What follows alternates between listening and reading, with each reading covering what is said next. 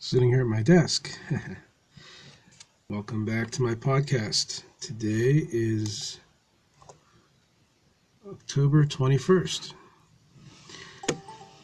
And I'm sitting here. I got this desk. It came from New Orleans, down south. I had a family member in Virginia get it for me. I gave them the money. It was for sale, and I couldn't pass it up. It's a $700 desk, easily. Nice. It's a roll top desk. So I've been doing a lot of my writing on it. It has all these little compartments in it that I wanted compared to what I had. The other desk I had belonged to a man that was a draftsman. This one is more for writing. And I put a nice leather covering on the desk of it where I won't actually, on the surface of it, I won't actually get it dirty. I have my travel desk I use as well, but to be able to sit and compose a letter, or to answer some of the letters I get, or to do anything of that nature, it's nice to have a good writing surface. This is it. I love this thing. I took a trip to Virginia, all these different festivals that have been going on. I apologize, it's been so long since I've done one of these podcasts for you. Wonderful time at these festivals, a lot of history. I tried to do another podcast about this about 2 weeks ago, and it got deleted, and I sat there just frustrated, saying to myself, well, I don't want to go back over all this again. And my device is doing something crazy here. My recording device is making these weird noises on its own. If you hear that, I apologize. Okay. So what I love about this thing, it's got drawers. I have a Microsoft Surface Go. I don't need the Pro. I don't need the big one. I like the small one for the versatility. I'll admit it's a little difficult to type on. Excuse me. But as a writer, I like it because the portability of it. And this is a perfect surface for it. Perfect surface for the surface. Okay. Okay. And I been sitting here past week or more, getting prepared and ready to want to. Today my book is on sale, and there's a reason for it. Been thinking how I wanted to do this all week and say something meaningful. It's been, you look at the date, October 21st, 2019. It's been 50 years since Jack Kerouac passed away. And taking that into respect, you can look up, they say a little bit about him on Wikipedia. Consider him an iconoclast, jazz generation, the great generation. The more I think about it, I don't think any of these things really define Jack. I want to celebrate Jack's life, and there's a lot of people do it in different ways, what he means to them. That's exactly what he would want, and every writer does want. You want to relate in a personal way to somebody, and Jack's writing does that. When I go to a poetry reading, and I see even the cliche people snap and trying to be beatniks, that wasn't who Jack was. But you know what? His writing got them into it. And they're enjoying it. And they're doing their own thing. I think the power of being a writer and having writers like Jack, Kerouac, Proust, Gibran, Hemingway, it's not to be influenced by them. I honestly admit I don't read a lot of other writers because I don't want to be influenced.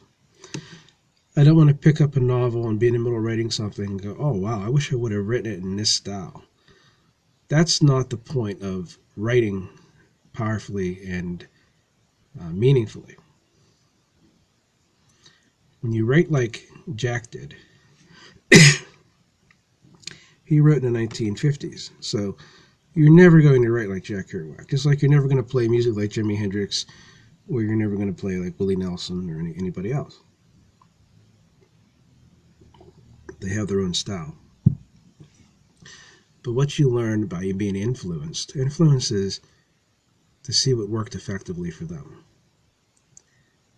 And it's not the things you're taught in college. I've gone to college for writing. I've always said that you should learn how to write and then unlearn it. Okay, learn the rules, just like Picasso. You look at the postmodern painters, and it's not that they're painting these splotches of color. They knew how to paint. They wanted to do things their own style. So it's not a stylistic way that you're trying to emulate some kind of a writer. What you learn from Jack is those, the modern prose. You learn the whole technique. And Jack had given a great deal of thought to this. He started out being influenced by Neil Cassidy's writing. Jack had always been a writer. Way before that, he actually was a friend of my father's in the Merchant Marines. My cousin Michael Safian, who has passed away as well, when I was about 16, 17 years old, maybe even younger than that, came by. You have to understand, my father's family were not very close, so he said this cousin of his was coming by, a second cousin. And I said, wow. So I don't know what to expect. Usually somebody in my dad's generation or his family, you'd get some sour, I'm not putting him down, but you get some sour person that was not somebody you'd want to be around and talk to. You talked to him, but you didn't really feel a connection to them. Michael was. He was this guy raised in New York. He had this heavy New York accent, and he liked my writing. And he turned me to Gibran, and where's Gibran? And Kerouac. And he'd give me different books to read. And he said with Kerouac, well, Gibran, he said, if you ever want to have a woman fall in love with you, this is how you want to write. This is how deep you want to write. With Kerouac, he said, this is your dad's generation. And he gave me the book. So I'd read it, and I'll admit, On the Road is a very hard book to get into. My first impression of it in high school, I'm sitting here reading this book, and I'm thinking, I can't relate to this. It's about this guy, his father passed away, he meets these other people, they're driving across country, they're partying. I'm thinking, like, at the time, like 90210, I'm thinking, this is just awful writing. It's rushed, it's congested. And the first 3 chapters I kind of rushed through, wanting to get the feel of it so I could say to Michael, oh yeah, this is a really great book, I read it, I'm really impressed. And I was thinking of ways to lie about that. And then it hit me. I believe it was when he went to point in the book, he goes to see Old Bull, which is Bull Lee, which is Burroughs. And I saw some glimmer of my dad in it. And I didn't say anything about it. I just thought, this looks like one of my dad's stories. So I kind of laughed and got into it. I made that connection. And I personally, next time I saw Michael, he came by. We're all sitting here. And Michael lived in California, so he'd come up maybe once every 2 years. We brought up that book. And I said, oh yeah, Jack Kerouac, he was a merchant marine too. And I jokingly said, well, maybe my dad knew him. My dad was sitting there, and he pulls his head up over the newspaper. He says, Jack Kerouac. He said, yeah, I had a couple of drawings he did. He said, he was on a couple of ships with me. He said, he was a really fast-speaking guy. He was deep. He just described him to a T. And I thought, here's one of the biggest literary icons of the past century. And my dad was on a ship with him, and it just didn't matter to him. It was Jack. It was somebody my dad knew, and a friend of his. And my dad didn't even know he was famous. And he just kind of went on like, oh, yeah, I think he published a few books, and I tried keeping in touch and wrote a few letters. Really, really nice guy, really good guy, just parted ways, never really ran into each other again after the war. And I thought, I kind of laughed, and Michael was like stunned, because that was like telling Michael that you met Jesus,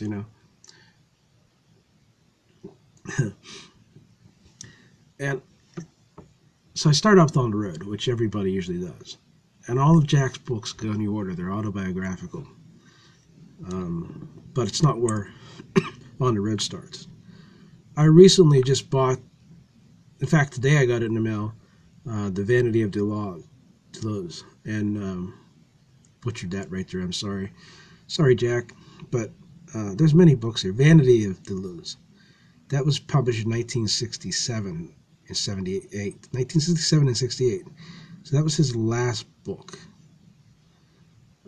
There were many others that came out after his death. For instance, Visions of Cody, which is a really good book. And then a lot of his poetry. His poetry is very profound, very, very zen. But his books follow in order. I want to say first was Visions of Gerard, which is his older brother that passed away. And then you get into Maggie Cassidy, which was his first love. And Maggie Cassidy reminds me of Valerie in so many ways. I could connect on that book with so many. Oh my God. I love that book. And then Vanity of Deleuze. I can't say that word. Sorry, Jack. That goes into his Merchant Marine days. That's the time when my dad knew. Then you get into On the Road. And I had a copy of On the Road I lent to Valerie. I says, I'll lend it to you. And she's like, that cover reminds me of you and me. And I gave it to her. Never got it back. It was a yellow cover. And I just today found a copy. I've been waiting more than 10 years for that. On the day, 50th anniversary of Jack Kerouac dying. So then there's On the Road. And there's some books that come in between, like Subterraneans, but after On the Road's Dharma Bombs. It's a very deep book about Zen Buddhism. He meets Gary Snyder. It's a true story. And gets into not just the writing and the authors from New York that he knew, but he gets into the San Francisco, California hiking community. He gets into Zen Buddhism, and he becomes a fire watch, like Gary had, on top of these mountains, Desolation Peak.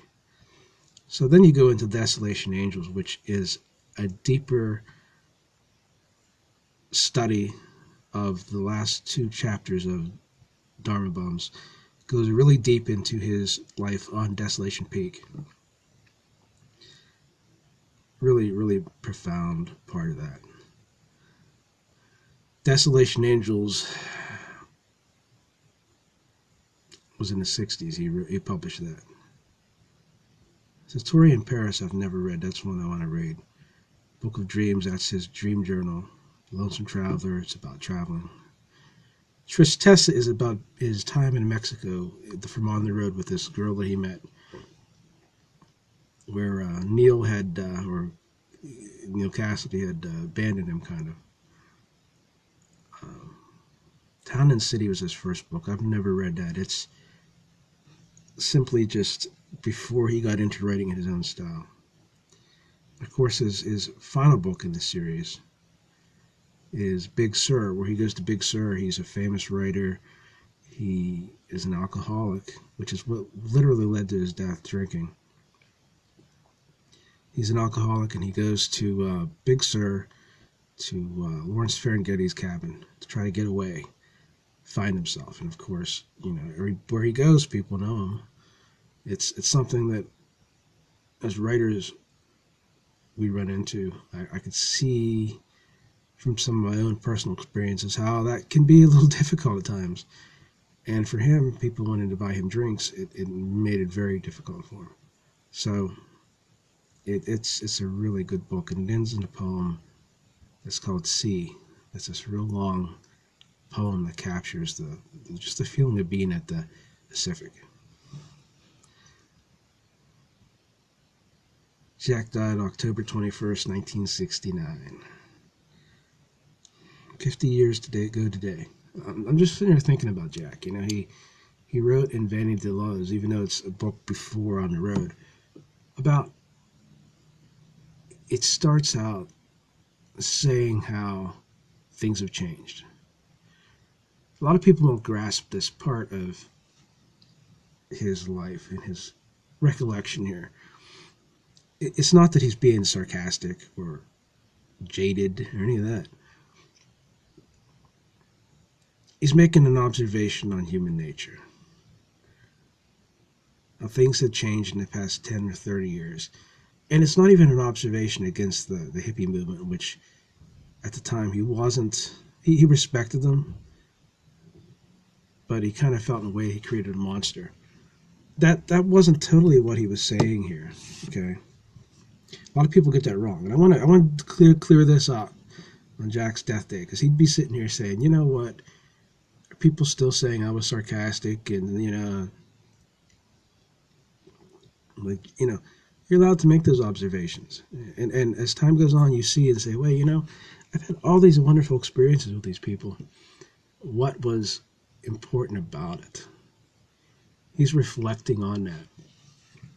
And he talks about how in his day and age, a guy would just walk, hands in his pockets, coming home from work, and how cars have kind of ruined things. He says that in a way that is kind of dated right now, but when you look at the day and age of cell phones right now, you kind of pick up on this a little bit. I'm guilty of this. I have my cell phone all the time. But he's referring to the idea that people walk to work. People put thought into their time there, how long it's going to take to get back, their steps back. Their life had a different pace to it. It was a more not just a family pace, but your friends and everybody had a pace to it. And Jack is saying, you know, wow, things have changed so much. The pace of things. And that's what he wants to capture. He wants to capture in that book that, hey, when I was growing up, there were small towns, people walked everywhere, people put thought into the little things. How you would say it today is, you know, when I was a kid, I'll tell you what, son, I went up to the store and I bought your mom a gift. And it may not have been the best gift, but I didn't have the internet right now then to go and buy on Amazon her that fancy watch she just picked up for her for $800. I bought her a Timex. That Timex was a winding watch. And that winding watch, when you'd wind that watch, it kept good time. And that's all you needed it for.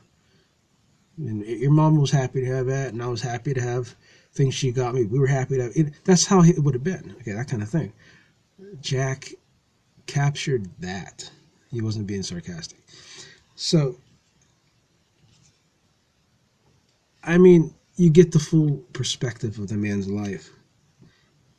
And what is he? He's saying, you know, appreciate the simple things. And that right there encompasses Jack's poetry. I want to read the 30 guidelines he called Belief and Technique for Modern Prose.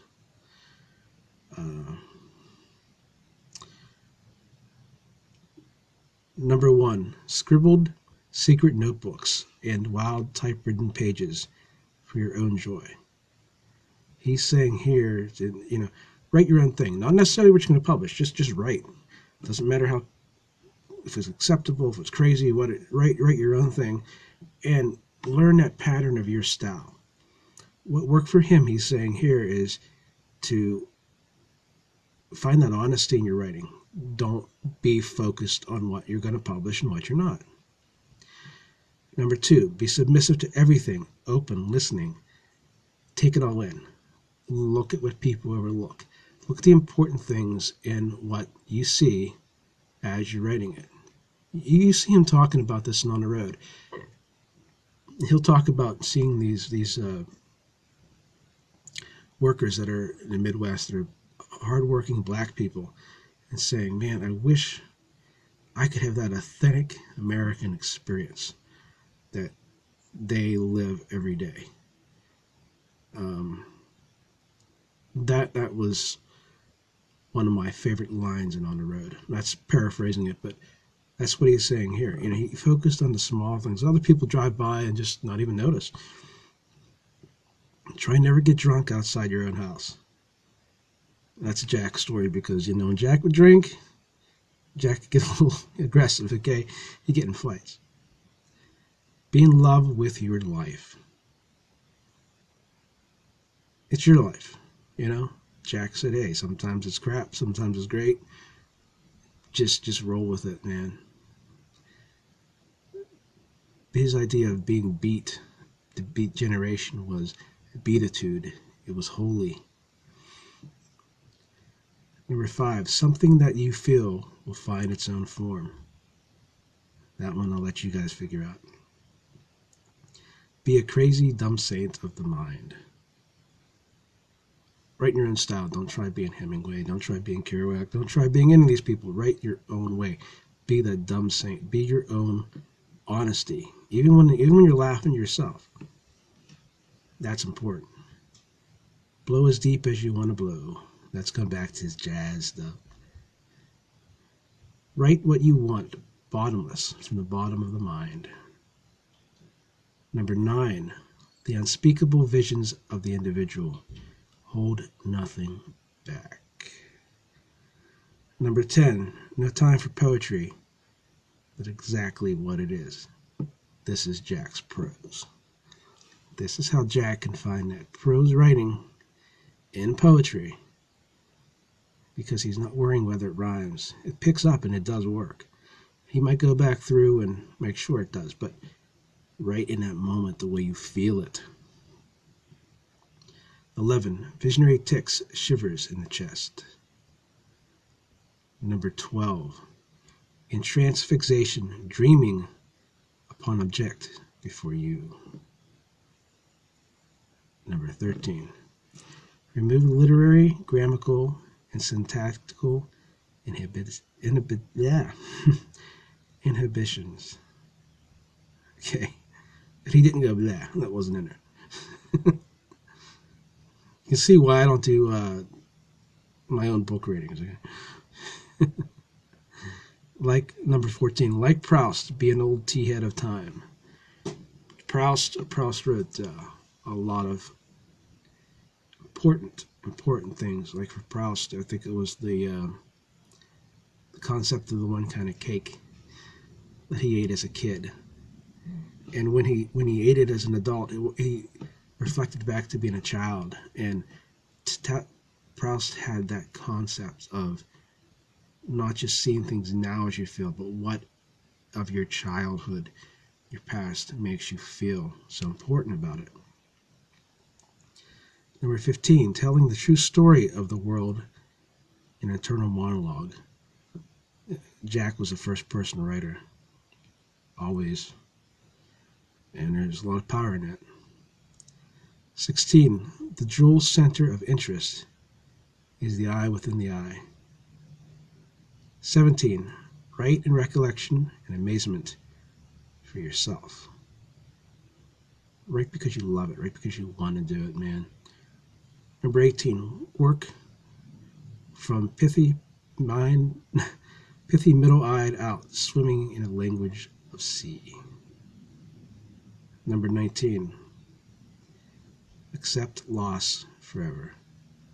That was very important in Jack's writings. I think that he found a lot of power in loss, a lot of meaning in it. In a very sad way. He and I can relate to that in a lot of ways. I think that one line there, that one line at 19, accept loss forever, was the most important thing in me writing the book, Valerie. I was really down that week when she passed away, and I sat there and just looked over things, and that was the one thing that hit me. And I could just hear Jack say, "Hey, you have to write this all down and honor her life."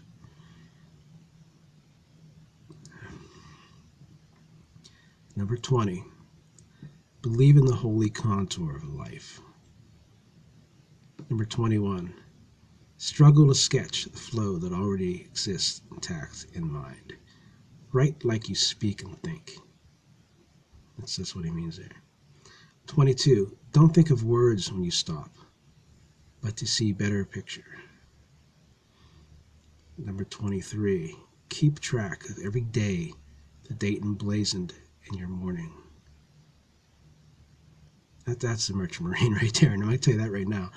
24, no fear or shame in the dignity of your experience, language, and knowledge. That's writing authentically. Write your own authentic thing. If you're from the South, you say y'all, say y'all. Write like if you're writing yourself, don't make your. But if you are writing, write authentically to that. 25, write for the world to read and see your exact pictures of it. This is the most powerful part of writing. Jack shows the influence of taking your words and realizing how that image relates to other people's images so that you can speak to the whole human collective experience. It's like I'm reading this other book here right now, Becoming Odessa, by Jennifer Parr Davis, and it's about the Appalachian Trail. And I really have no experience as far as like relating to a female hiker on the trail. This is a woman hiking with her boyfriend, but for me, being on the trail, I love the book, and I can relate to it. She makes those pictures exactly like I'm saying here, like Jack says. And here you go. 26. Book movie is the movie in words, the visual American form. That's what I'm just saying right there. That book. I don't have to be Jennifer Parr Davis to understand what Jennifer Parr Davis is going through on there. But I can feel that trail. I can feel like I'm there with her, That's good writing. 28. Composing wild, undisciplined, pure, coming from under, crazier the better. That's Jack. 29. You're a genius all the time. Jack, I don't know about that one, but I'll keep with it. 30. Writer, director of earthly movies, sponsored and angeled in heaven. When Jack gets into these movie things, you have to realize Jack came from a time when, like my dad, when there were silent movies were a new thing. It was a new expression, and they were taking the book form, the music form, and the new movie form. The movies have been out for a while. I'm talking 1920s, but only within 40 years. So they were developing along with it. Movies were getting more complex, more story to them, and that made a lot of that important to writers. Okay, so to sum up here a little bit, what did Jack Kerouac mean? I'm thinking about a man 50 years ago that drank heavily, had a lot of pain in his life, expressed it all openly in his books, and was honest about it. What did that mean to the whole collective of what it means to be a writer in his life? What does it mean? I'm celebrating Jack's life today. It means that Jack succeeded in all his writing. And every time I'm looking today, seeing people post about him, it makes me smile because I know that deep down, he was a success in what he went in to do. And that's make people enjoy life. I want to end with a little piece here from the Dharma Bums. And I really want to think about his vision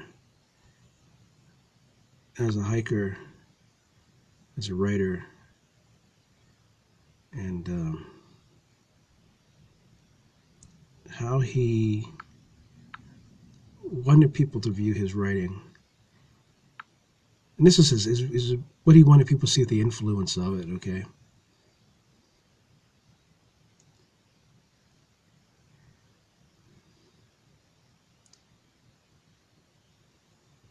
How to really see it his way.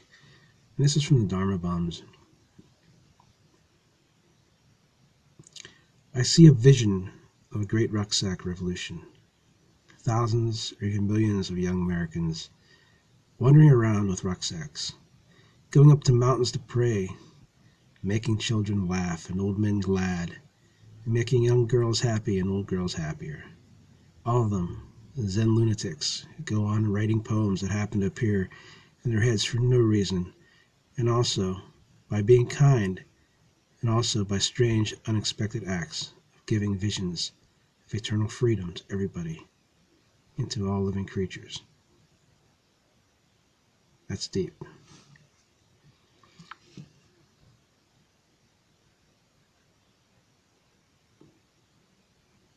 Big old Jack.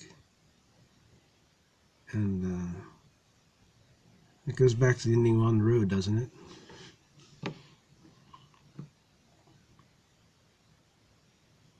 I'd like to read that. That's another one that on the road, you get this story of him traveling, and he's totally meeting Neil, and he's been really left by him, and he's reflecting on their friendship. And I don't have it in front of me. But I'll try to remember it off heart here. There he goes, Dean Moriarty, in the old ragged, moth-ridden overcoat he'd bought especially for these cold winters north. And off again. I think of Dean Moriarty. I even think of old Dean Moriarty, the father we never found. I think of Dean Moriarty.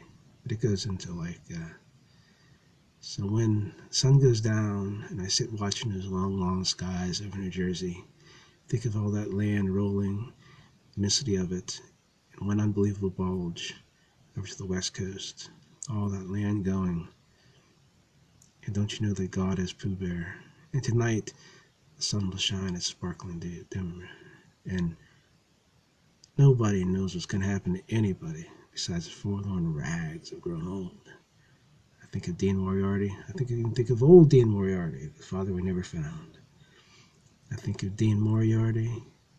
I think of Dean Moriarty. Thinking of you, Jack. Love you. Can have some wine here in honor of you. And I encourage all these young people. I remember the spot I was when someone handed me this book of On the Road by Jack Kerouac. Jack. Jack is Jack's an old friend you haven't met yet. Go buy the book, pick it up, get to know him. As you grow, you'll understand a lot of the stuff he's talking about. He's like Shakespeare. You read it when you're young and go, oh wow, I understand this is good. And then later on in life you go, oh wow, that's what he meant. Okay. Jack is that powerful. Not to compare him to the Bible, but I'll tell you what, he's like the Bible. You can pick up something and it speaks to you every time when you're feeling something.